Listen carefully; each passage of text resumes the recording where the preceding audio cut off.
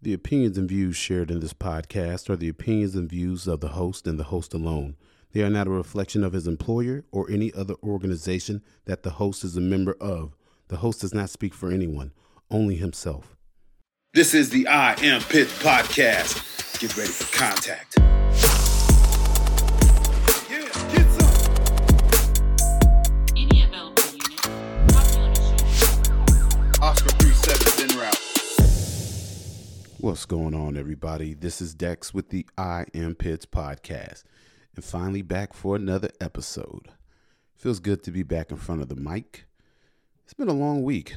It's been a long 3 weeks. And I finally finished up in service yesterday. So I am now ready to go and face the criminal element in the world with my 1 8-hour day of jiu-jitsu and my 4 hours of tactics training and the 6 reps I did on entering a room and clearing it. So yeah, we're good to go. Yeah, it's a shame, man. It really is a shame that, and I understand that logistics, money, manpower, and time come into play when it comes to getting officers trained. But unfortunately, I'm not going to say we don't have those resources. Well, we don't have the manpower, but we should definitely find the time and the money, because what happened in Uvalde in the video that was released just goes to show that if you do not invest in your officers, in their time, in their training, you will get similar responses like in Uvalde, which is, it's unbelievable. I watched the video. It's very upsetting. And, you know, there are still some people out here defending the cops. And I'll be honest, I don't like what they did, but I'm not going to shame them, because these men are going to have to carry this with them the rest of their lives. And if one of those officers in that hallway ends up killing themselves, I do not want to be the catalyst that calls an officer that, I don't know, made a bad judgment, a bad call, was afraid to step up and say the right thing, to pull the trigger and end their own life. Because that is not what the show is here for. This show is not here to shame people. Well, some people, but it's not. This does not exist to be that type of platform where I just crap on officers all day. You know, I will call people out that need to be called out. And yeah, Uvalde, there was a colossal mistake that was made during this whole thing. But the thing is, it's not just Uvalde. There were other agencies there, other officers there were so many people there, and you can't just put this on one agency. This was, like I said, a colossal failure across multiple levels of what some want to say leadership, but you can't call it leadership because there was no leadership there. It was just a bunch of guys in a gaggle in the hallway trying to figure out what the heck is going on. And although I'm being critical, I will say this. Sometimes you get in those situations and, you know, like we learned in training, you got 3 responses: fight, flight, or freeze. You know, and for some odd reason, these guys froze. Well, I'm not even going to say they froze, but they were trying to work the problem and figure it out. And the timeline started at like 30 minutes, and man, the whole time ended up being 77 minutes. And that's just crazy. I don't understand, but man, my heart goes out to those affected by Uvalde. My heart goes out to the families that lost their children. I mean, my heart goes out to the whole community. And you know what? My heart goes out to the officers in that hallway. I can't sit here and say that I would want to be in that hallway with those officers and have to deal with the repercussions of this, because for the rest of their lives, those officers are going to be known for this. No matter what they do, where they go, you're going to be that coward from Uvalde. That's going to be their legacy, unfortunately. And we are not very forgiving of each other in this profession or in this country. So that officer is going to be labeled with that until they take their last breath.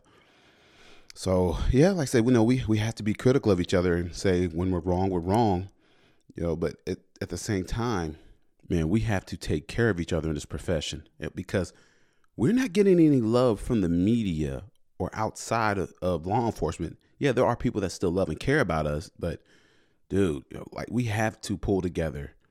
And like I said, that's pulling together does not mean that we don't call each other out, but pulling together means that, hey, we call each other out, but show each other a better way forward. Here's the mistakes you made. This is what you did wrong.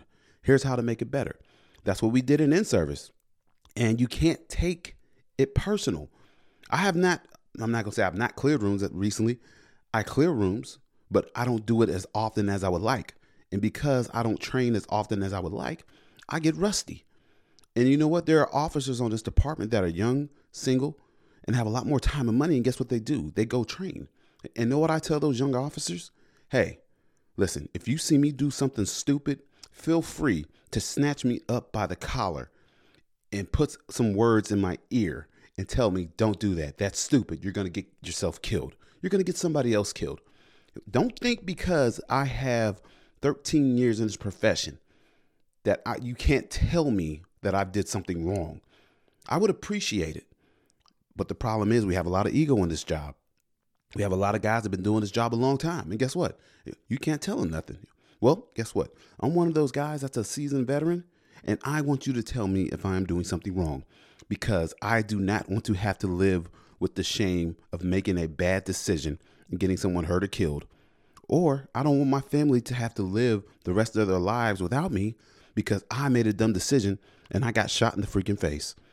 So, man, that's what, like I said, that's what we got to work on together as officers and as a community and as a Blue Line family. Man, I don't know if y'all watched the video, but my God, there's one thing that stood out in that video, man. It was two things. One, the kid in the hallway. My God, that is the most blessed, luckiest, holy kid this kid was, moments away from being shot to death. And the shooter just missed him by moments, man. And the other thing we have to look at with this shooting is from the time the shooter entered the school and went into that room, man, he fired off over 100 shots, a lot of shots. And I think like I said in the initial Uvalde response to this, he killed most of those kids in that small amount of time.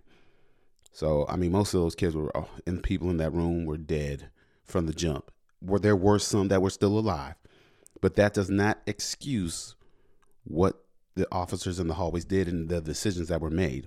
Because you know what? Maybe if they got in there sooner, hey, they could have stopped the bleeding, saved some lives.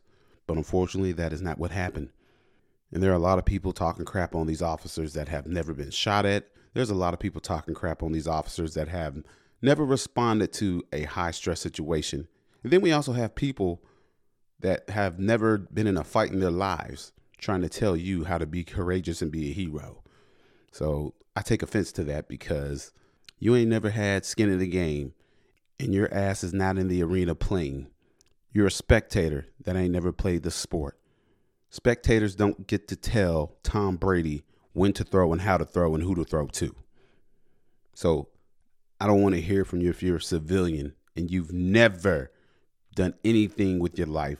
But yes, you are entitled to your opinion. And I'm also entitled to tell you, shut the hell up. Nobody cares what you think. Now, from my fellow officers, I will take that all day.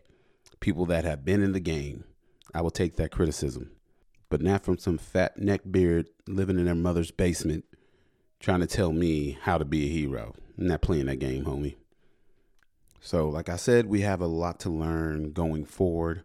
And I know we look at Uvalde as a tragedy as it is, but also we could look at the positives that are going to come out of this.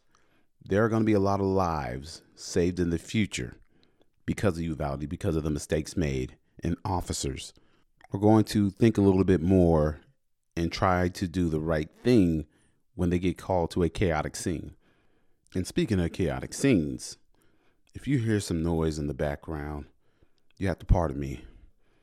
I have a gaggle of mini Negroes running around upstairs in the house. So my apologies. My nephew is over at the house and my kids and him are having the time of their lives. And I have to keep yelling, "Shut up! Be quiet up there!" And of course, just like any other time, no one is listening to Dad or Uncle Dex. So it is what it is. And speaking of Negroes, we got another Negro we got to talk about. Well, actually two. And they're not many. They're actually very, very tall. Very athletic. Brittney Griner. I am sure that most of you all have been keeping up with the Brittney Griner saga over in Russia, where she has been locked up for over 140 days. Well, the other day she went to court and she pleaded guilty to possession of marijuana in Moscow. And she is facing at the minimum a $5,000, well, not $5,000, it's Russia, 5,000 ruble fine, which is the equivalent in America to $87. So she got the money. But that's not the scary part for her. The scary part is that she could be facing up to 10 years in jail for a couple of vape cartridges filled with that devil's lettuce. Damn, 10 years. Well, the one thing that shocked me about this was her face when they brought her to court. If you all have seen the picture, you could look at Brittney Griner's face going into that courtroom, and you can look in her eyes and see that she had the 1,000-yard stare.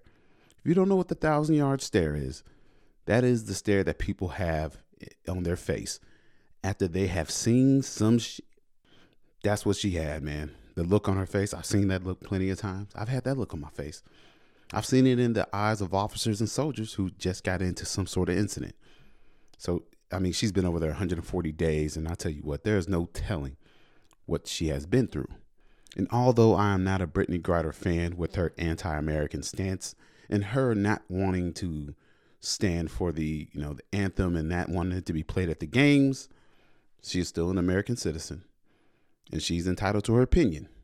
And I do not want to see anyone suffering in a foreign jail because I know, not from personal knowledge, I'm just saying, I've seen some documentaries in my time, folks. I would not want it to be me. But the other person we got to talk about in this saga is the king himself, Mr. LeBron James. Old dumbass ball dribbling LeBron James with another ignorant comment. Here it is. Listen to it.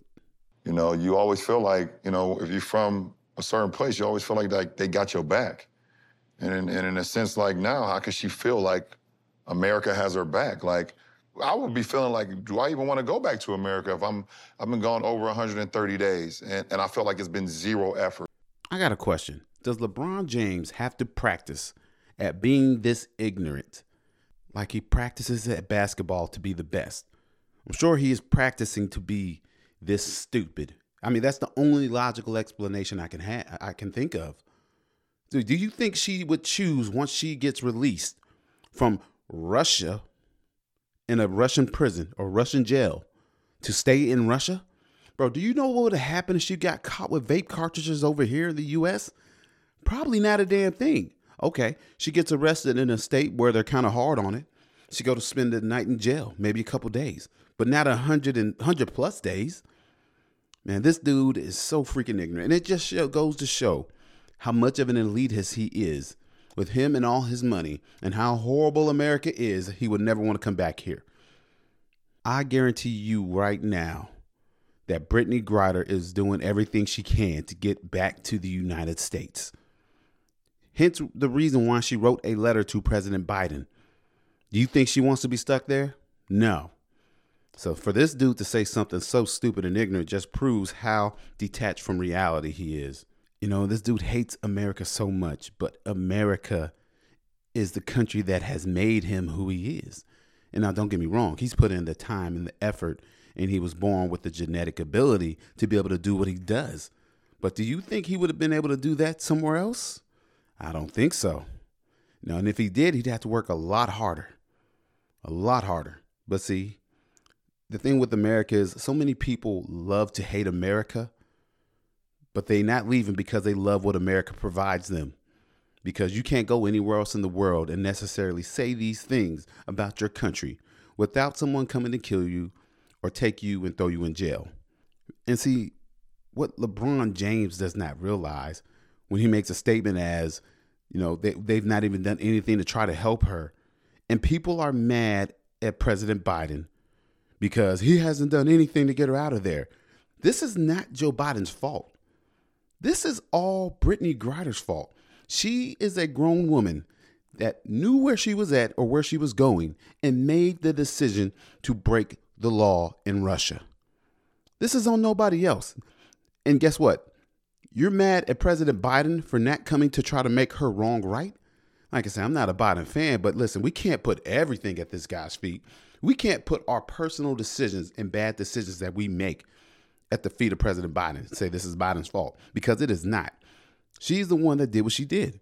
And now she's got the 1,000-yard stare. She's shocked that she's locked up in jail in Russia. And I don't know what it is, but Americans always seem to be shocked when they travel abroad and they find out that the rest of the world is not America. If you go overseas and travel around to another country and you FAFO, if you don't know what that is, look it up. You will be shocked. You would think Americans would have learned this lesson already.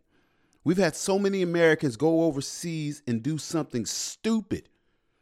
And then the next thing you know, they got that look, they got that Brittney Griner look on their face. Why is this happening to me? That's because the rest of the world is not America. America is soft, y'all. I'm telling you right now, America is very soft. We have high crime in America because our justice system is soft. Man, they don't mess around overseas. And like I said, we have so many examples of not to go overseas and do something stupid. 2017. I don't know if y'all remember this dude. This dude was Otto Warmbier. He's a young college kid. He goes to North Korea on a trip, and he tries to steal a propaganda poster from his hotel. Man, I remember seeing this dude in the courthouse, crying, screaming, as he is dragged away by North Korean soldiers. This dude, they sentenced him to 15 years of imprisonment with hard labor. 15 years. All because he tried to steal a poster in North Korea. That's nobody's fault but his. What do you think is going to happen? They're going to slap you on the wrist? No. They hate Americans. And if you give them an inch to do something to you over there, bro, they're going to take a whole mile. And guess what happened to this dude? Next thing you know, they return him home to the United States, but he's in a medically induced coma. And guess what? He shortly dies after that. And guess what? They didn't tell us what killed him. They didn't tell us what put him in a coma. They tried to say it was botulism, but it wasn't botulism. Man, they beat the hell out that dude, man. And the next thing you know, his parents are having to bury him because he DED dead. Don't go overseas and FAFO. And also in the same year, you would have thought people would have learned from his experience. Nope. Got this young, unsuspecting, liberal, love everybody white couple named Jay Austen and Laura Gohagen, both in their 20s. And they decided that, you know what? Evil's not real. Evil's just made up. Evil's a make-believe concept we've invented to deal with the complexities of fellow humans holding values and beliefs. And by large, humans are kind. Self-interested sometimes, myopic sometimes, but kind. Generous and wonderful and kind. That's how they feel about all people, all cultures. Well, 2017, guess what they did? They decided they're going to quit their jobs and go travel the world to show that evil is not real and just made up, and that it's just a misunderstanding between people. Well, guess what happened? They go to Tajikistan, and they're riding bikes. And guess who they run into? ISIS. ISIS ain't really evil. It's just a misunderstanding between us and Islamic terrorism. They're really nice people. So you know what ISIS does to welcome them? ISIS runs them over with their car, gets out of the car, realizes they're not dead, and then stabs them both to death. And I don't know if y'all remember this incident. This was from 2018. A young man named Josh Allen Cho. He was from America, Scottsboro, Alabama. He's an evangelical Christian missionary. He went to this little isolated island that was located off the coast of India. And it's a Sentinel Island. And he was trying to go there to convert these people to Christianity. Well, these people are called the Sentinelese. And they didn't like him too much. And he got on the island and they killed him instantly. Now, for this one, I hate that it happened because as a man of God, I do believe in spreading the word of Jesus Christ. I do believe in spreading the gospel. And what this dude did was he was going to work for the Lord and spread the good word to people that have not had the chance to hear the gospel. And unfortunately, he died for it. But I can't think of a better cause to die for than spreading the gospel to the four corners of the earth. So I'll give him props for that, because that's the same thing that happened to the disciples after Jesus Christ died. They kept spreading the gospel and they all died horrific, horrendous deaths for the Lord. So I will give them that. But still, me personally, I'm not a Christian missionary. Me, I'm not going to an isolated island to spread the gospel. I'm sorry. Hey, man, if you ain't got TikTok, if you ain't got, Instagram, you don't listen to podcasts, where you live at, bro, you probably ain't going to hear from me. I'm just going to go ahead and put that out there. I'm not traveling to these unknown parts of the earth. Jesus did not call me to do that. I did my time in Iraq. I'm good, y'all. I am all the way good. But, people, like I said, I don't understand what Americans don't realize, that the rest of the world is not like us. And so while everybody's mad at President Biden and the United States government for not getting Brittney Griner out of jail, realize this is not on the American government. This is on Brittney Griner. Like I say, I don't know what she was thinking, putting those things in her bag, going to Russia, knowing the consequences would be a lot steeper. She probably wasn't thinking, man. She was probably hanging out with Hunter Biden the night before, and she got caught up in the party. And it's like, hey, man, hey, Hunter, I got to pack my bags, bro. I got to go to Russia. And just threw her vape pens in the bag and wasn't even thinking about it. Which I'm sure if any of us were partying with Hunter Biden, we all would have made the same mistake, right? I'm just saying, y'all like that segue, don't y'all? Man, boy, this Hunter Biden leak, this is a gold mine. My God. I'm telling you, this leak, man, it makes me want to throw my phone away. And I'll be out there, ain't nothing crazy on my phone, but my God, this is why I don't want to get into politics or anyone around me to get into politics and get famous. Well, I don't want nobody hacking into my phone or my laptop. My God, boy, they put his whole life on blast. But not just that, it's just he put his life on blast because this dude, this dude is just living his best life. I mean, my God, man. Hunter Biden don't give a F. He's just doing his thing and not hiding it. I mean, this man spent $30K on prostitutes in 5 months. $30K on some strange. And I'm over here struggling to fill my gas tank and cussing his daddy out daily because of his inflation. I know what y'all thinking. Man, you sound a little bitter. You sound a little jealous. Well, I am a little bit. But not at the crack whores and the crack. Not that. Just at the money. My God. Just imagine having that much money. You could just blow $30K without blinking at prostitutes and crack. And I mean, that's only a small snippet of Hunter Biden partying. And if you all have not seen the video, I highly suggest you go watch it. I mean, this dude got his junk out and his ass out in all these videos, going down water slides, swimming, partying. My God, man. I mean, I don't know how this dude is, like 50s. This dude living it up like he's still in a frat, like he's still in college. But you know what? If Joe Biden was my daddy, I'd probably be doing crack too, though, man. I couldn't even imagine. But the biggest question I have from all this is, how does a mega wealthy politician's kid develop a crack habit? I am very intrigued by this. I want to know Hunter Biden's real origin story. I want to see the first moment he decided to smoke crack. And I want to see who was with him and who introduced him to it. I also want to see what his crack dealer looks like personally. I've met some people that smoke crack, and I met a lot of crack dealers in 13 years of policing. And I also want to know where he gets his crack from. Or because since he's mega rich and he's a politician's kid, does he have somebody go get it for him? I could just imagine some crackheads sitting at the corner of First and Broadway or at Dixie and Hill by the Thorntons here in Louisville. And just this black stretch limousine pulls up and you see Hunter's head pop out talking to the black dude on the corner. Hey, man, you want to make some money? And the black dude gonna be like, hell yeah, I want to make some money. Hey, go buy me some crack. And then Hunter drops him like a $500 spot. And then he tells him, if you spend it anywhere else, I'm going to kill you. And so that guy disappears, goes into a dark alley, knocks on the back door, gets a big old thing of crack, comes back, gives Hunter Biden the crack.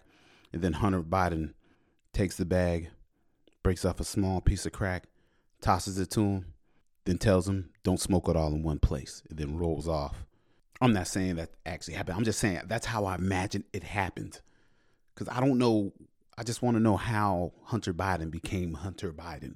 I really want to know. This is it's super interesting to me. I mean, you don't see too many wealthy white people that smoke crack. I say, I've seen crackheads of all variety. I have, but never a wealthy white person on crack. And because what people don't realize is that drugs are cultural. And I'm not saying that to be racist. I'm just saying that's true. And I'm speaking from experience, not from smoking crack, but from arresting people that have smoked crack and people that have sold it. That's all I'm saying. Because you got to look at history. What was the big drug that came out that affected most black people in the 80s and 90s? Crack, the crack epidemic. But before that, what was the big drug that all the super rich people were doing? Cocaine. And then you got to look at Native Americans. What do they smoke? Peyote. Oh, that's all I'm saying, people. Don't get offended. I'm not saying that all black people are crackheads and all that. I'm just saying certain drugs go to certain people. I mean, hell, look at meth and heroin right now. Now, there are black people that do heroin and meth, but the majority is white people. Now, they got this thing here in Louisville called a Dixie Speedball, but that is mostly consumed by white people on the south end of Louisville on Dixie Highway. Hence the reason I don't work down on Dixie Highway in the 3rd Division. I don't want no part of that. You know, and the more I think about this, now it all makes sense why Hunter's dad, President Joe Biden, spent $30 million on safe smoking kits under the harm reduction program. He was looking out for his son. He was looking out for his boy because he know his son likes to smoke crack with whores. My God, how did we not see this? And you know, with the way Joe Biden has been acting, I'm starting to question, is it dementia or is he high on crack? Because, you know, they say the apple don't fall far from the tree. So maybe Hunter Biden picked up his crack habit from his daddy. And that's because only a crackhead would send another $1.7 billion to Ukraine to ensure that the Ukrainian government can continue to provide essential services such as health care, while the people in your country are struggling and suffering every day under President Biden's reign of terror on our economy and our everyday lives. $1.7 billion. Do you know what that money could have gone to here in America? You know what? We're taking care of Ukraine's hospitals. But what about the Veterans Hospital, the VA hospital here in America? Now, I'm not going to get on here and just crap all over the VA because they do some good work. But there is a lot of room for improvement at the VA, the hospital that takes care of America's fighting men and women. I get treated at the VA quite often. I'm getting old, man. I constantly finding myself in the VA ER, Lord knows. But, man, we could do so much better in how we treat our fighting men and women. We can. And you know what that takes? Funding, money. We can find money to send overseas to take care of Ukraine, but we can't find money to invest back in the people that we swore to take care of. And I just don't understand why we are taking care of other country citizens while we neglect our veterans and provide them with subpar treatment, even though they sacrifice their lives for their country. And we continue to ignore that sacrifice. I don't know how we do that. And the problem is, it's not just Joe Biden. You know, this is a Democrat and Republican problem because they all have to come to an agreement on this thing to send this money. And we're just doing it. And nobody's thinking about the veterans. Nobody. But we're all in on Ukraine. And further proof that the president is possibly smoking crack, I'm not going with dementia. I'm not believing it at this point. We have Americans struggling to keep up with record high gas prices and inflation. And President Biden decides to sell to China almost 1 million barrels of crude oil from our strategic oil reserves. Only a crackhead would do such a thing. Because crackheads don't think about nobody else. They just think about getting high. They just think about what's in their best interest. And clearly, Biden is only thinking about himself and what's in his best interest, not the best interest of the country. And now the media is trying to praise him for the recent plunging gas prices because gas dropped like maybe 20 cents? Bro, we are still paying the highest rates ever. I'm still paying $4 a gallon. Actually, $4.75 the other day over here where I live at. I put $100 in and it just barely got it below full.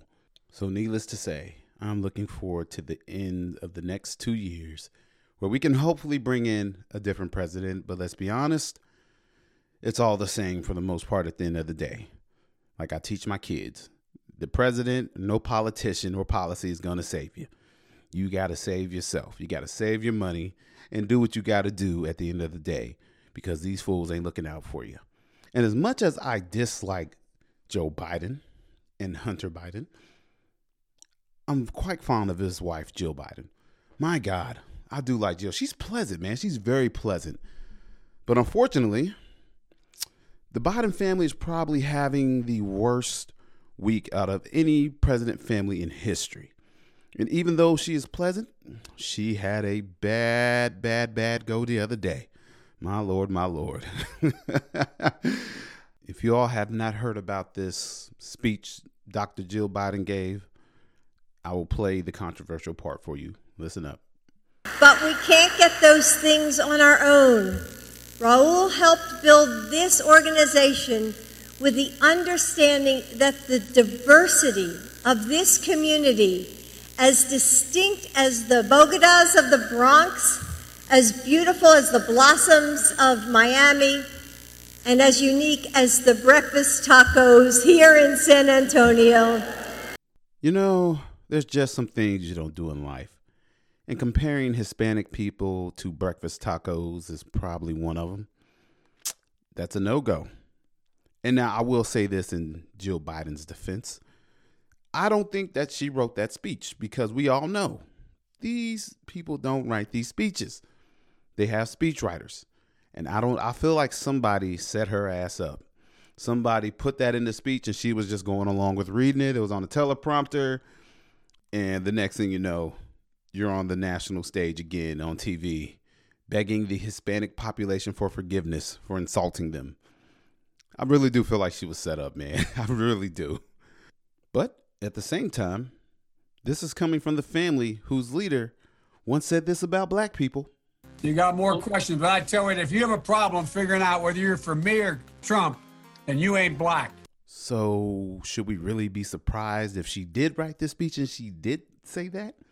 I don't know, but I do know one thing. I'm going to stop talking about the Biden family before black SUVs pull up in front of my house and men in suits get out and start questioning me as to if I called the president a crackhead. Now, we can say for sure his son is a crackhead, for sure. But the president, it's a little iffy. Maybe he is just suffering from dementia, clearly. But yeah, let me go ahead and move on before those black SUVs pull up. And I want to tell you all a story. I want to tell you all a tale that happened Sunday last week. I was at home, relaxing, enjoying a day off, having a good time with my family, and I was getting ready to take my kids to the pool. And that all came crashing down. You ever got a text message that just made your butthole tighten up? Well, I got that text message. I was sitting there with my kids, packing, getting ready to go to the pool, and I get a text from my lieutenant asking me if I was still working overtime at the park because my name was on the list, but I was not at roll call. Yeah, at that moment, my blood turned to ice in my veins. And I started, my vision started to get real small, and I had a mini heart attack. The next thing you know, I got to work really quick. I don't want y'all's judgment. Y'all probably late to work a lot more than me. That don't happen with me often. But I'll give y'all this one, though. So I get to the park, and I'm working my detail, and I make the decision to go and ask my lieutenant for permission to leave early so that I can go have that time with my family that I promised them. I promised my kids I was going to take them to the pool, man. I'm working on being a better daddy and being more present. So, yes, I decided, you know what? I'm going to leave early and take my kids to the pool. And I know what y'all are thinking. You freaking slug. How dare you come late and leave early? I already know. I know that is sluggish behavior, but that is not typical behavior for me. Like I said, I don't want your judgment. I don't do that every day. This incident was unique and special. This is a one-time deal, okay? So I've been policing a long time. I'm not a rookie officer anymore. The rookie officer pits, when I would get done with work, I would drive home with my radio on, and I would be at home and still listen to the radio because policing was my life and policing was all I did and all I knew. But now, fast forward 13 years later, when I'm off, I am off. My radio don't come on. I put the blinders on when I'm going home. I'm just your average, ordinary, scary-looking Negro that you see walking by in the parking lot and gets scared and decide to lock your car doors. Why you do that, I don't know. You don't know me. It's all good. I'm not going to judge you. You don't judge me. And as I get to my car, it's really hot. And I decide, you know what be good right now? A slushie from Dairy Queen. So I drive to Dairy Queen in my private car, my POV, and I order me a medium, not a large, because I'm trying to be more health conscious. A medium raspberry slushie from Dairy Queen. And it's so ice cold on this hot day. It is glorious. And I'm excited about being home. And as I'm driving away from the Dairy Queen drive-thru, sipping on my ice cold blue raspberry slush, I see a police car zoom by, lights and sirens. And I don't think twice about it. You know why? This is the hood. It's everyday occurrence, man. That's what we do down here. We drive code 3 because there's always somebody getting shot, stabbed, or there's always a fight or officers in trouble. That's just every day in my world. So I don't think nothing of it. I get home, start getting dressed to go to the pool. Next thing you know, my phone starts to blow up. And somebody says that there was an officer shot at the park. And I'm like, man, what park? And they say Shawnee Park. Man, my heart skips a beat. Then the next thing you know, I get on the live stream of one of our local protesters here. And I see all the officers that I was literally just with performing first aid on somebody that they shot. And I'm reading in the chat. That's Herbert Lee they shot. They just shot Herbert Lee. They just shot an unarmed man. And man, my head starts to spin. And I just start to think, what the heck happened between the little time I left, got my delicious raspberry slushie, and between the time I got home? Now, those of you all wondering that are not from the Louisville area, that are tuning in from across the world and across the globe, who is Herbert Lee? And I want to go ahead and preface this and say, because this is an active, ongoing investigation, I will not be giving my opinion as to the character of Herbert Lee. And the only reason I'm mentioning his name and who he is in this incident is because I am reading all this from the news. So this is not my opinion. This is not me trying to persuade you into an opinion about him. This is just me telling you the facts of the case. That's it. So Herbert Lee, he is well known here in Louisville, and he has had more than his fair share of run-ins with law enforcement. Like I say, he is very well known amongst us in law enforcement. And let's just say he's never invited me or any of my friends to his birthday party or to his house for Thanksgiving or Christmas. I've never gotten any birthday cards from him, and he's not got any from me. But I can tell you what I do know. He had 3 cases pending, 3 warrants, including 12 charges that were separate. And this comes from our PIO on the PD. So there was a possession of a handgun by a convicted felon charge, theft by unlawful taking, firearm. That means he stole a firearm. Tampering with physical evidence. That means he tried to ditch the firearm. Receiving stolen property, firearm as well. Fleeing and evading on foot because he ran. Criminal possession of a forged instrument in the 2nd degree. Theft by deception. A probation violation. Receiving stolen property. Wanton endangerment first. That's from shooting at officers. In violation of an EPO. That means somebody took out if you don't know what EPO is, that's pretty much, hey, don't come around me. Don't come within 500 feet of me. The court says you can't be this close to me. And he violated that. And then there's also the harassment with physical contact charge. And my thing is, I don't know what it is with certain criminals, but it just doesn't make sense that if you know you have cases pending, you have warrants, and you know the police are looking for you, why would you go in public and show your face at one of the largest gatherings in the hood in an event that everybody loves and goes to every year, and you know the police are there? I don't understand. That you are either really, really dumb or really, really arrogant. You know, this is just on a level of stupidity that I can't even understand. I mean, we had a guy here in Louisville 2 weeks ago. He was wanted on a murder charge, and he was riding an illegal bike down the sidewalk the wrong way, and he had a bag full of drugs on him.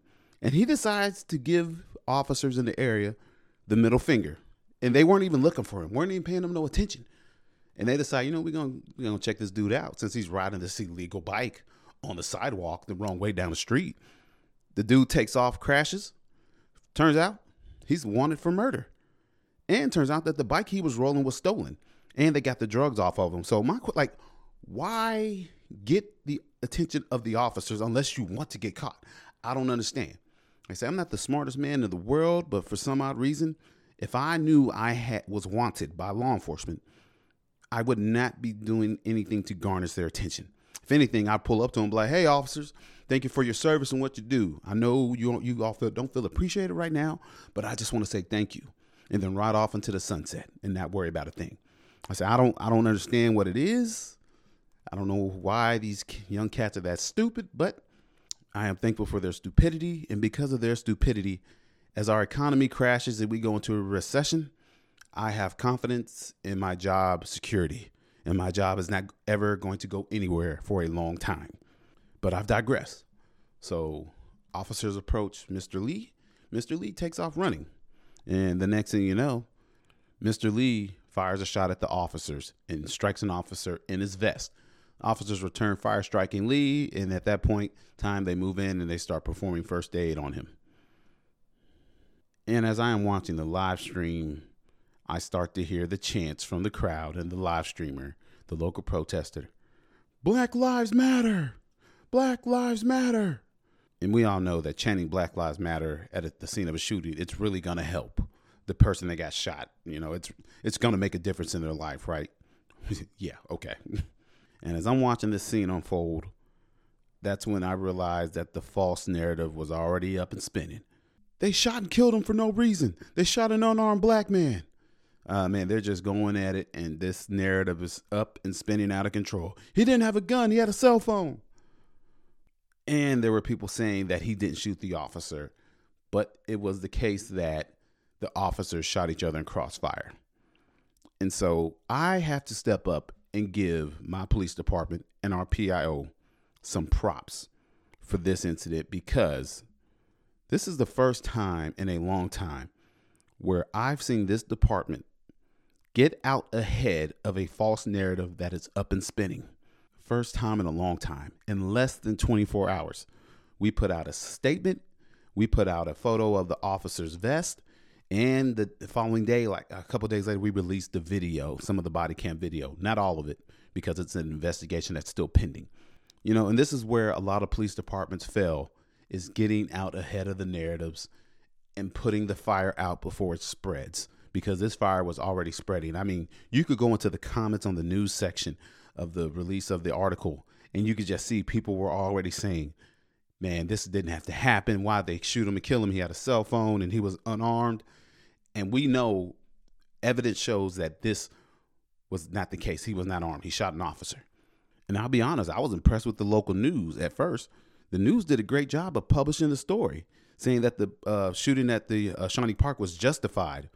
But they also did a story in which they said eyewitnesses on scene saying that the shooting was not justified. And now I understand that the news is going to go for the headline. The news needs the controversy and chaos to create ratings. So they interviewed people that were on scene, and the eyewitnesses were saying, man, yeah, I saw the whole thing. He pulled out a cell phone and they shot him for nothing. They just shot him because he was black. Because we know that eyewitnesses don't lie, correct? Eyewitnesses will never lie. Eyewitnesses aren't biased at all. Eyewitnesses always tell the truth, right? Wrong. I remember we had an officer that shot and killed a black guy here in 2015. There was this guy that was an African immigrant, man. This dude was enormous. And I remember, man, this individual was extremely unstable and he was suffering from severe mental illness. This dude picks up a flagpole, approaches the officer, swings the pole, smacks the officer in the head with the pole. The officer returns fire and kills the subject. When I remember watching video the following day of an interview from an eyewitness that said, I saw the whole thing. He just walked up to that black man and shot him for no reason. And of course, the video shows that is not what happened. I'm very glad that we live in a day and age where we have a lot more technology And you can almost assume now as an officer that there's going to be a video somewhere. There's always somebody recording. There's always a camera, not just the one on your chest. I mean, there's cameras everywhere. And so I'm kind of glad we live in that day and age to where we can get ahead of the false lies and the false narratives that are being spun. So props to the PD and the news on that one. But a lot of people don't understand why this shooting is so significant, because we have to look at the history of Mr. Herbert Lee. And like I said, this is not from me. This is all from the news, and I got this all from Wave 3. Like I said, this is not my opinion. These are facts put out by the news and our PIO. Now, I started on the police department here in 2009. And before I got on the PD, we had this very big incident that happened in 2008 where we had Mr. Lee, who picked up some of his friends in a car at a church function. Well, the kids did not know that the car was stolen. And there were 4 young men in the car. Well, Mr. Lee, the police see the car, they recognize it as stolen, and they pursue the car. Mr. Lee ends up crashing the car, and he kills the 4 young men inside. 3 brothers died in the crash. It was the Claybrook brothers, and there was also another young black man. His name was Aaron Shields. So, Lee gets caught. He goes to court, and he received, like I said, he's 16 at the time, and he receives a 10-year sentence, but due to state law, he's only served 1 year. All right, and then he was freed after that. And I remember him watching this statement in court saying, I will never steal another car again. I'm going to change. I'm never going to do this again.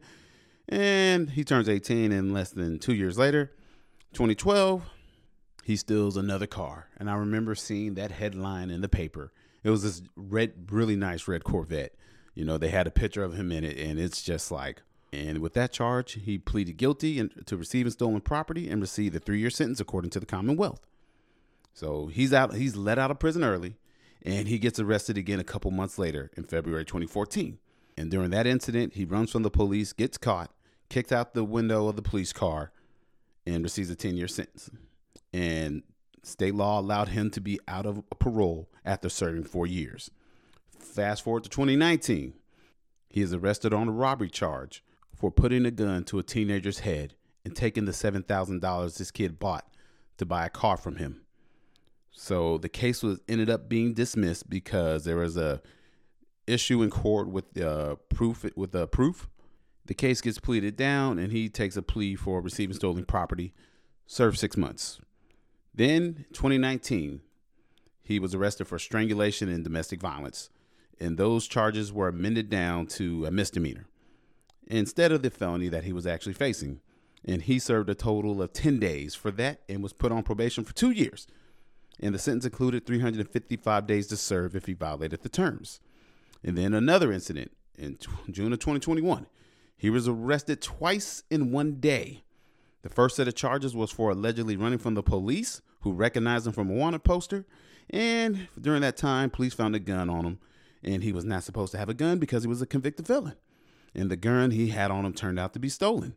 And during that time, officers also charged him with an arrest warrant from an April 2021 case in which a person had reported their gun was stolen. And so he was given a bond on this, and he got out. And once he was out, he stopped showing up to court, which is where the officers approached him that day in the park because he had warrants from that case. So let me tell you my opinion separate from this. This is the most frustrating thing for myself and many officers across the country. There is no justice in the justice system. The system is broken. I have said it on here time and time again. And what makes me mad about this whole incident with him and this officer being shot is this incident should have never happened. But because our system is so broken and flawed and soft, people constantly get out and are let out to reoffend. And because this system failed, I ain't gonna say the system overall, but the courts failed. And because the courts failed, an officer got shot. What is the point in having a criminal justice system in a court if no one is ever punished? There's no consequences or repercussions for doing bad things and hurting people. Why do we even have a system in place? It might as well be anarchy because there is no justice in the system. What about the victims? What about the people he's hurt over the years? That's not an opinion. That's a fact. There are victims in this man's life, in this history, but nobody thinks about them. Man, like I said, the courts have so much blood on their hands in this whole thing. And I mean, how many times, how many second, third, fourth, fifth, sixth, seventh, 8 chances do people have to get before they turn it around, or before the system is like, enough, we're done. You're going away for a long time. And this is the most aggravating part of the job. When I put on my uniform and go to work to get bad guys and take them off the street to keep the community safe, and I keep coming out here, me and my buddies, every day to take care of this community. But for some odd reason, the courts don't work. And like I said, the lack of justice in the courts is so aggravating. This is the hardest part of the job. And I can accept a lot of things, but it is hard for me to accept the fact that all my hard work that I put in, all the hard work that my buddies put in to catch bad guys and put them behind bars is futile, no matter how airtight the case is. Everyone wants to hold the police accountable, but for some odd reason, we never hold the judges and the lawyers and the courts accountable. We don't. I hate it for myself. I hate it for the people I work with. I hate it for the citizens in the city. And this isn't just Louisville. This is across the United States. This happens on the federal level. I thought it would be different in the feds, but it's the same thing. There's no consequences to bad behavior and decisions. And we are only as safe as our politicians and judges allow us to be.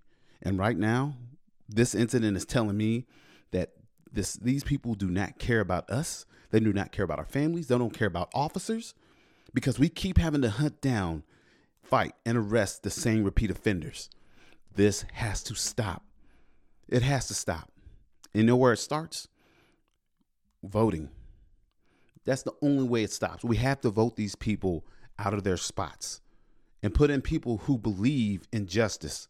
And understand not everyone needs to go to jail, but you can't have the same offender reoffend over and over and over. And not just minor offenses. We're talking violent offenses. Some people should just be in jail because they can't function in society, unfortunately. The truth is, the people that run this clown show aren't going to care until something happens to them or their family members or someone they love. Then they'll want to bring the full brunt force of the law to try to put this person away and keep him in jail.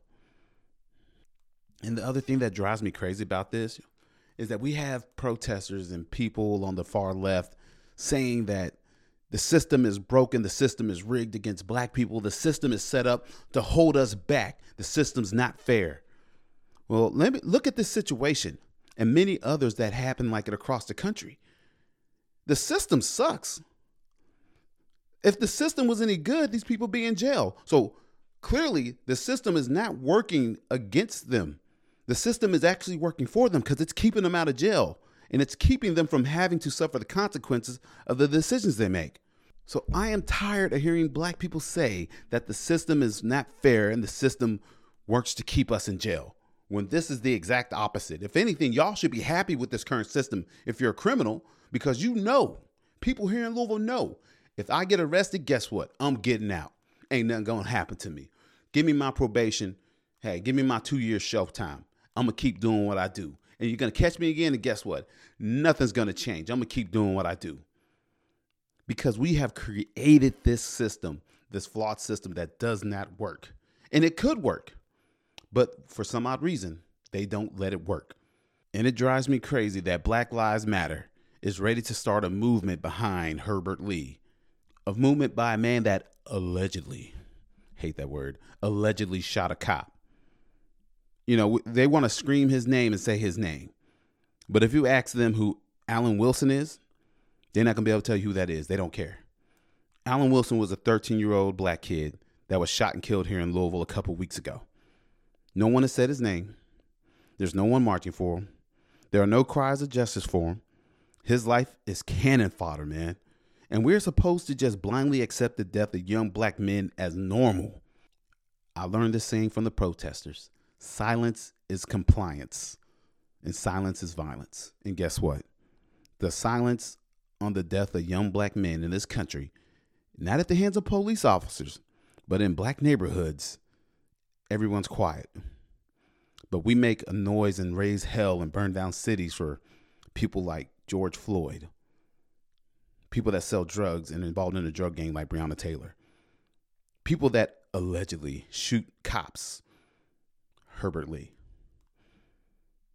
And, now they're saying that with this Herbert Lee incident, they're trying to say, man, they did him like Jayland Walker. If y'all don't know who Jayland Walker is, he was the individual, a young black man that was shot and killed in Akron, Ohio about a week ago. According to the media, he was not shot and killed. He was executed. And, the Jayland Walker case and the Herbert Lee case have a lot of similarities in common. Well, for the Jayland Walker case, if you aren't aware, so earlier in the day, Jayland Walker was stopped by a cop in a different city. Well, he took off and fled. The officer pursued him. He crossed the line and he stopped pursuing. Well, later that night, officers picked up that same vehicle and they recognized it as the vehicle that was in pursuit earlier. Officers pursue, light the car up, try to stop him. He takes off and fails to yield for the officers. Officers pursue. During the vehicle pursuit, Mr. Jayland Walker allegedly, there's that word again, allegedly, fires a shot at the cops. So the next thing you know, Jayland Walker starts to stop his car, goes onto the sidewalk into the grass, and the next thing you know, he bails out of the car through the passenger side. He has on a black ski mask and starts to run. I think it was 13 officers pursued him on foot. And as he was running, he turns around, makes a furtive movement towards his waistband, is from what I'm reading and have read and found out about the case. And the officers, 8 of them, fire and strike Jayland Walker. Now, the reports were that he was shot between 40 and 70 times. I just saw a story the other day that said he was hit about 60 times. And everyone's like, this is excessive. This is wrong. They executed that young man. And I tell people I understand why people are upset because, it's like 60 shots. Yeah, it's a lot. But you got to understand how that happened and why. I mean, isn't it normal who doesn't ride around at 2 o'clock at night being chased by the police wearing a ski mask? You all don't wear a black ski mask at 2:30 in the morning? No? Okay, yeah.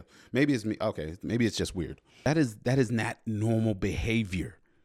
That is not typical.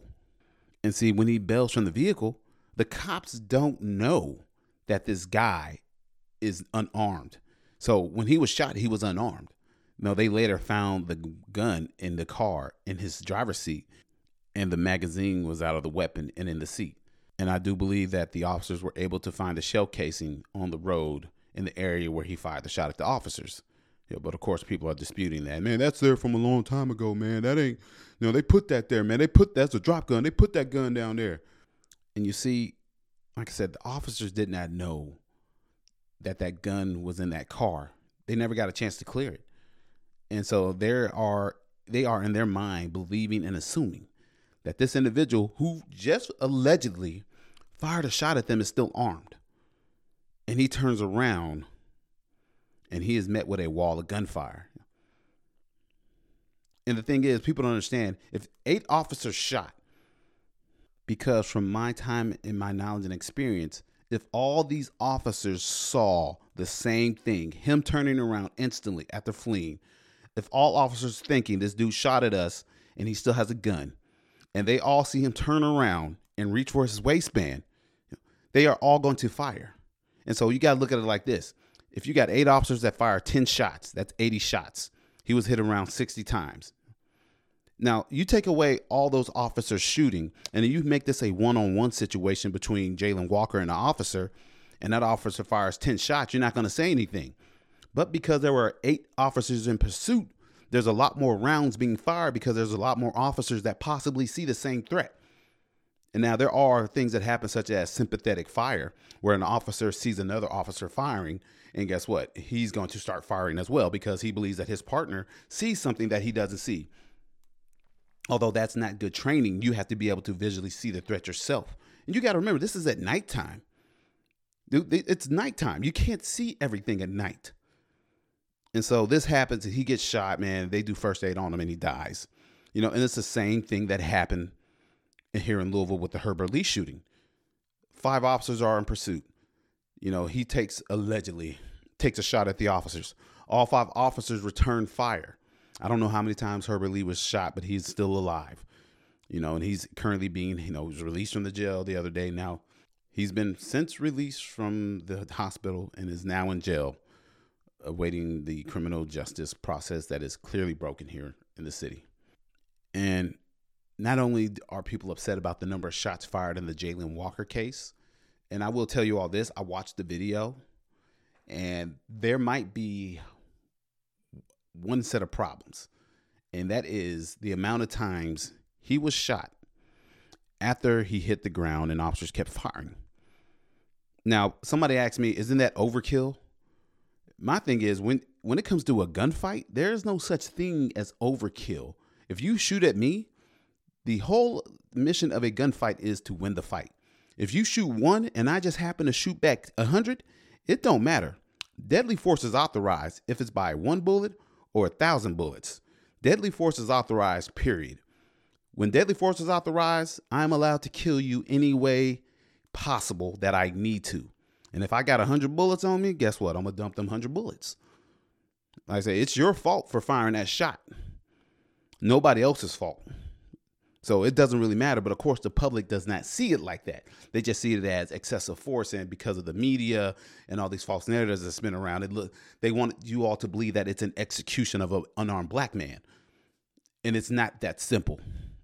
It's a little bit more complicated than that. But that's why I'm here to tell you all the possible things that these officers were thinking, the possible things that the reason that this outcome happened. Then we have people that are complaining again and using the statement that I hear it so much and I absolutely hate it. If he was white, they wouldn't have shot him like that. If he was white, they wouldn't have done that.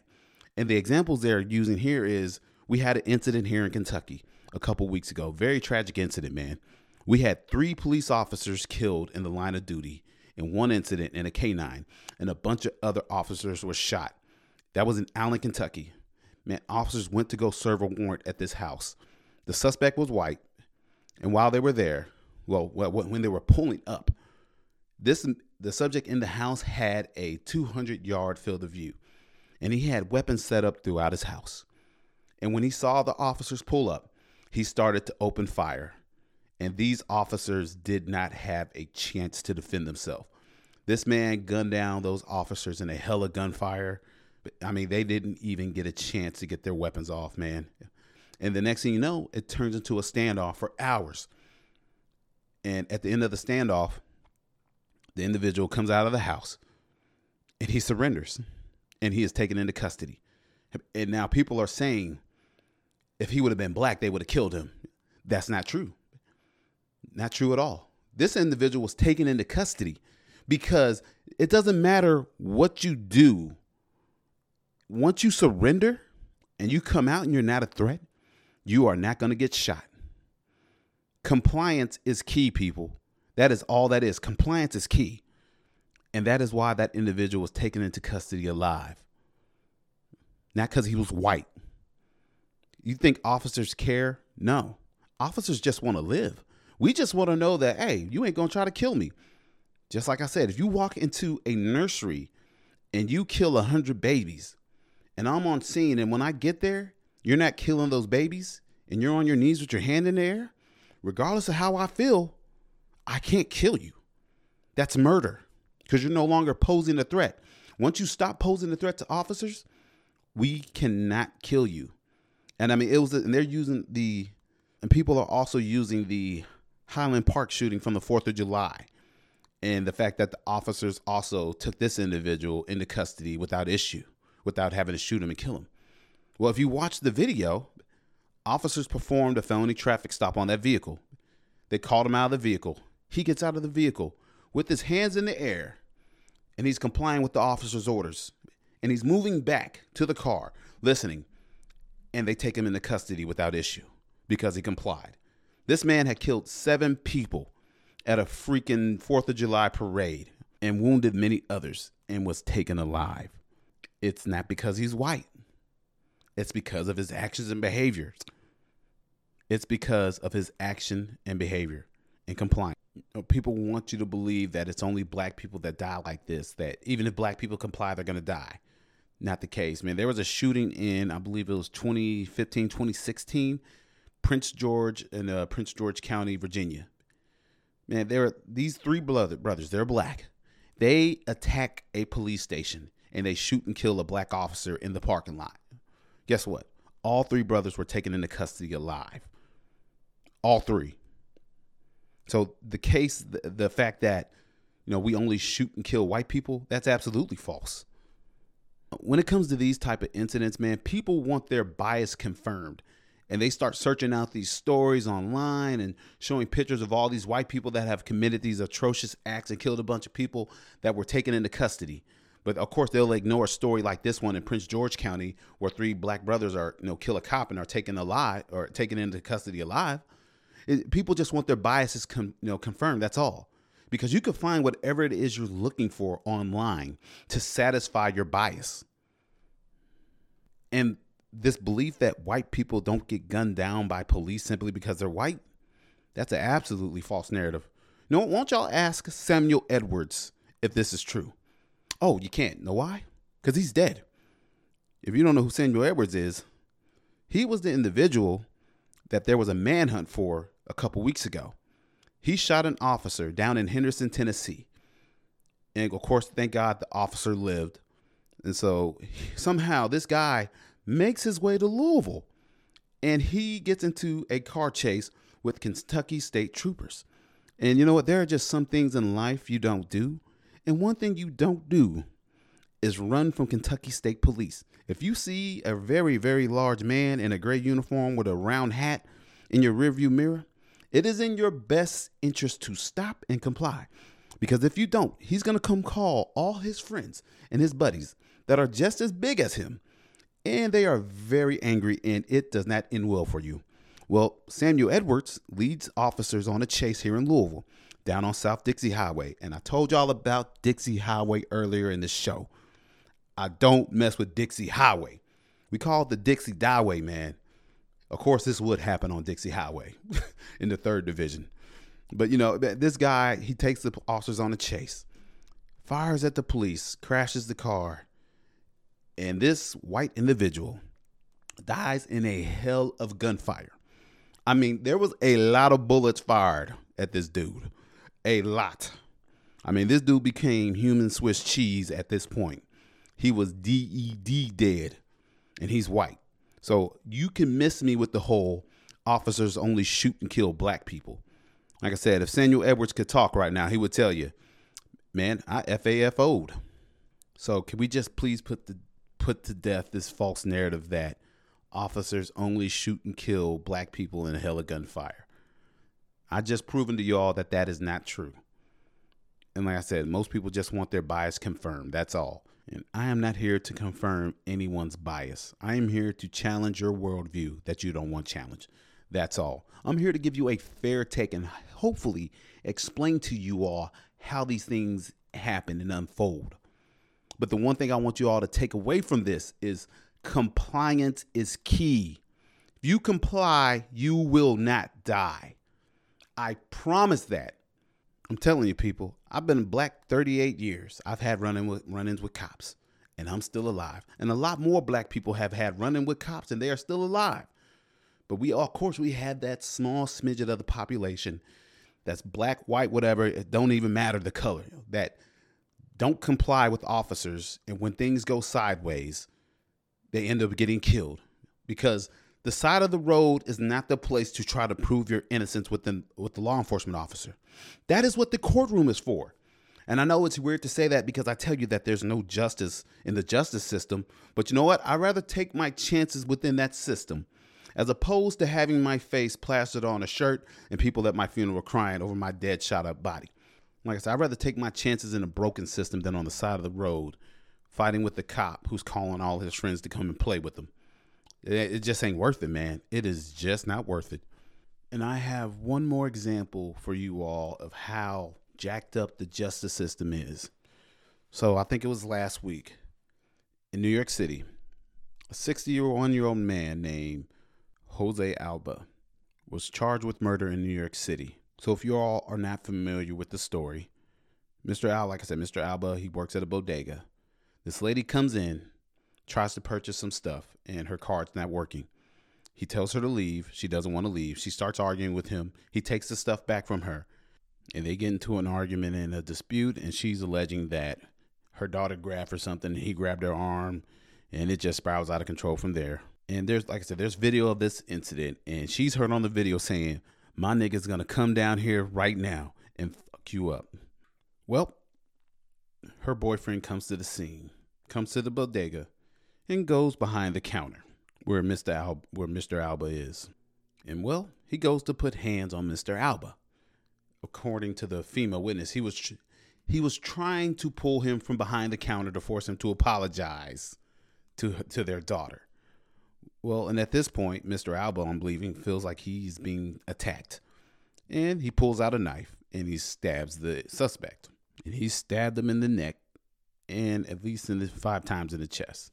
Suspect goes to the hospital and dies. Mr. Alba was arrested the following day and had an enormous bond put on him, but the judge finally lowered it down to $50,000. But it's just absolutely insane, man, that self-defense in this country has become taboo.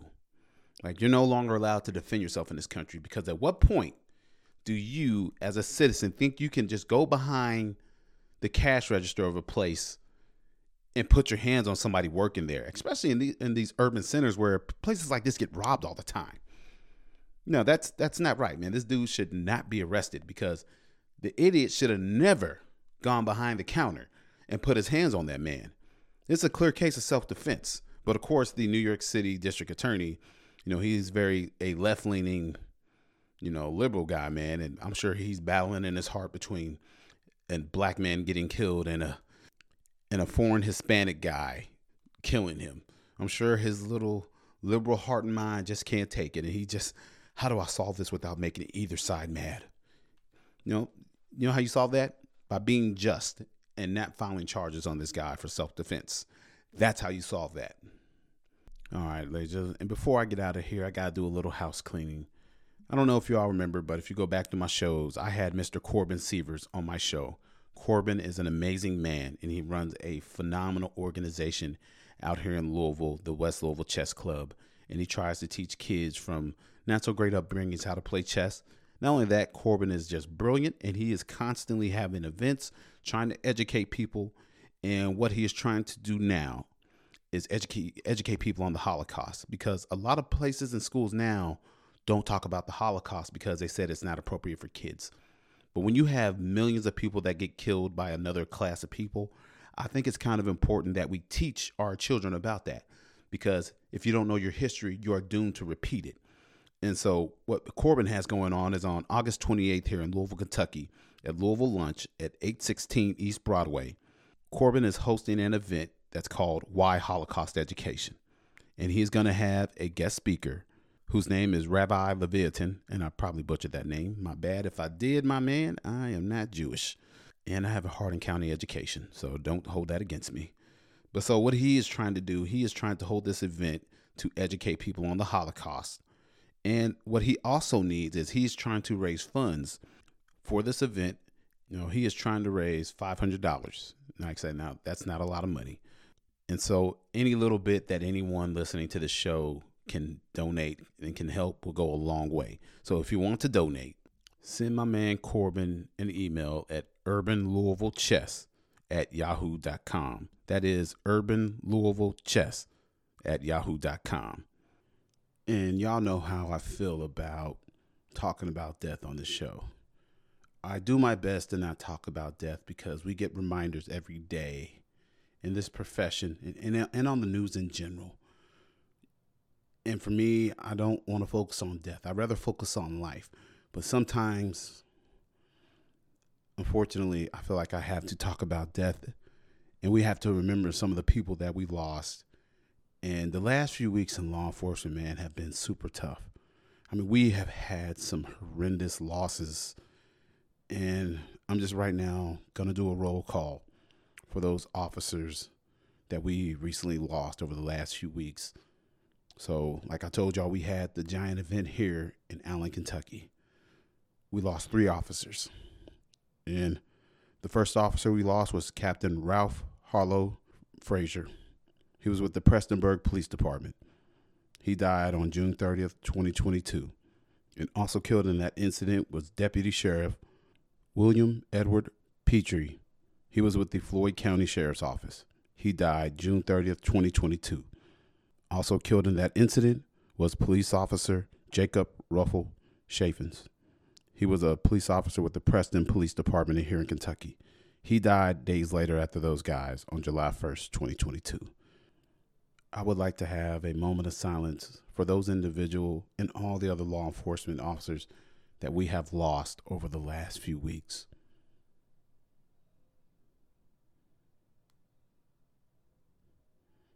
My heart, my thoughts and prayers go out to the departments and the families of those affected by these horrible losses, man. I mean, it never gets easier. You just never know going to work. And I always think about those guys of how many houses have I gone to where I'm going to serve a warrant real quick, or, you don't think that today is going to be the day. I mean, you go to work with plans for what you're going to do after work. You go to work with plans for what you're going to do for vacation in a couple months, what you and your wife and your kids are going to do. I mean, we make plans for years out. But unfortunately, in this profession, no matter how much you train, no matter how much time you put in, the enemy always gets a vote. And in this incident here in Kentucky, and like I said, these poor officers didn't have a chance. There was nothing more that they could have done that would have kept them alive. So unfortunately, sometimes when it's your time, it is just your time. I've known some great men in this life that have died, that did everything that right, but still, because war, combat, life, pretty much all the same. And sometimes we just can't control every variable and every factor. And all we can do is just be ready to go when it's our time and make sure that our families are taken care of in our absence. And those of us still here on the other side, we have to take care of our brothers, families in their absence. And speaking of brothers, as you all know, I'm a proud member of the 10th Mountain Division. I was part of the Golden Dragons Alpha Company 214. I served with this unit from 2003 to 2006, and I proudly served in Iraq. And unfortunately, I hate to focus on loss, but I have to talk about these two recent losses that my battalion just recently had. And it's tragic because, you just don't expect to lose anybody. But when you lose one guy, it's like it hurts and it hits and it sucks. But then you lose another guy that you served with. It just hits hard, man. But on July 12th, my brother, my fellow Golden Dragon, Zach Scaff, he and I served together over in Iraq. And we survived the Iraq War, but unfortunately, he lost the war at home, and he was overcome by the darkness, and he made the unfortunate decision to end his life, adding to the grief and the sorrow of those around him and his family. I've lost so many brothers over the years that have made that choice to bring an end to their suffering on this side of life. And it gets harder every time. And like I said, I know that struggle. I've been there. I'm not going to hide it. I'm not ashamed to talk about it. I talk about it in my book. Everybody goes through something. Everybody has some sort of struggle. And everyone's saying, man, we should have done more. We should have done more. And you know what? Sometimes there's only so much we can do because sometimes life hits us so hard and you keep getting back up. But sometimes life deals you that final blow and you just don't want to get back up. And unfortunately, our brother, who served with honor, decided that it was time for him to go home. And then 2 days after we lost Scaff, we lost another one of our brothers, Jeremy Wood. We lost him all of a sudden to a heart attack. And just horrible timing, man. Just 2 days later, well, everybody was still trying to wrap their head around what happened with our brother Scaff, and then we lose, Wood. And like I said, I have not talked to either of these guys in a long time.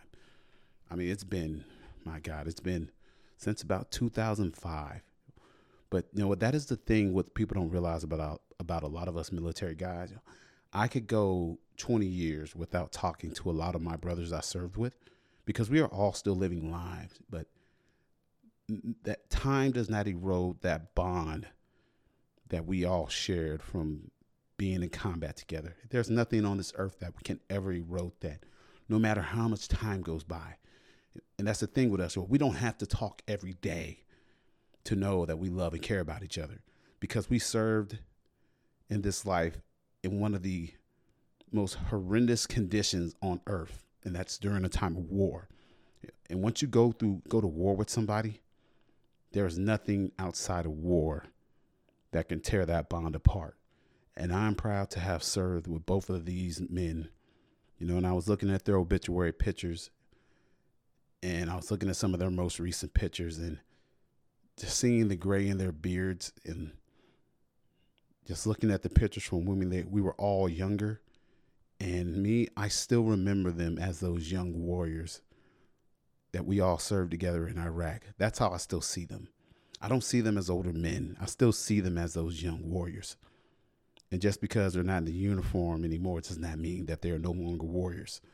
And they will forever be warriors to me, and they will always forever be warriors in my heart.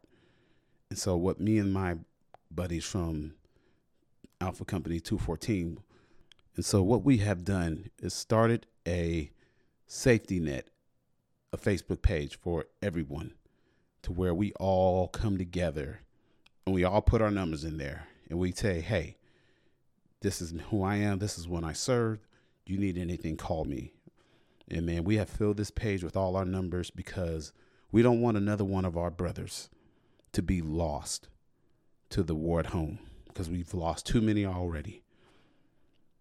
And man, and it's so good just seeing everyone come together, even though, you know, the circumstances are unfortunate.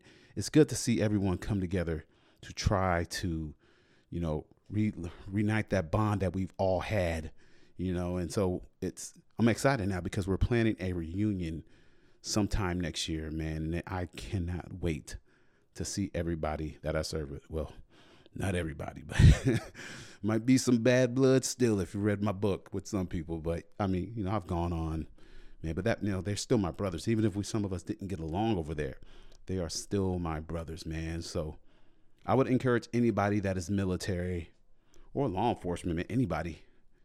If you have a group of friends, and because we all know guys are horrible and notoriously awful at keeping in touch.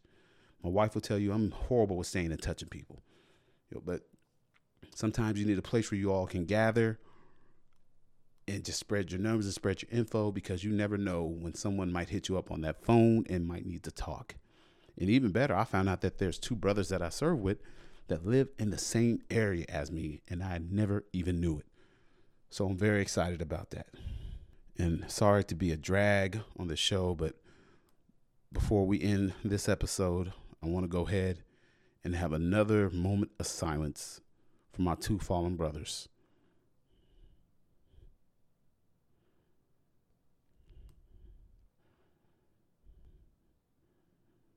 Cheers to my fallen brothers. We will see you in the sky. 214 infantry fellas, right of the line. Ladies and gentlemen, this has been the I Am Pitts podcast. Thank you all, as always, for tuning in. Thank you all for the emails that you all have sent me. Thank you for the support. And thank you for spending your free time listening to me and what I have to say. Because there's a lot of people that got a lot of stuff to say. There's a lot of podcasts, but you all see fit to give me an hour and 20 or 30 minutes of your time when I put these shows out. And I just want you to know it does not go unnoticed, and every download is appreciated. Thank you so much. And also, like I've said, my book is out. I Am Pitts, Memoirs of an American Patriot. Man, I've gotten a lot of great reviews. Reviews are still coming in. And so if you are looking for a great book to read this summer that is gut-wrenching, heart-wrenching, and just something and very thought-provoking book, pick up my book. So like I said, if you want a copy, go to iampitts.com and get yourself an order. Or if you would like to purchase a signed autographed copy from me, send me an email to iampits@yahoo.com. Also, be sure to follow me on my social media stuff. I know I'm a boomer. I'm still working on it, y'all. I'm getting it together, but follow me at iampits1 on Instagram, and also follow me on Facebook at iampits, Memoirs of an American Patriot on Facebook. I also have TikTok. Oh, God. I don't want to get into that, man. That thing is a whole nightmare. And no, I'm not going to be doing any TikTok dances, so y'all can go ahead and put that out your mind. But follow me on TikTok at iampits as well on there. And so with that said, I'm going to go ahead and I'll hop off of here. Once again, thank you all for tuning in. Like I said, you all are appreciated more than you know. Ladies and gentlemen, I will see you all on the next one.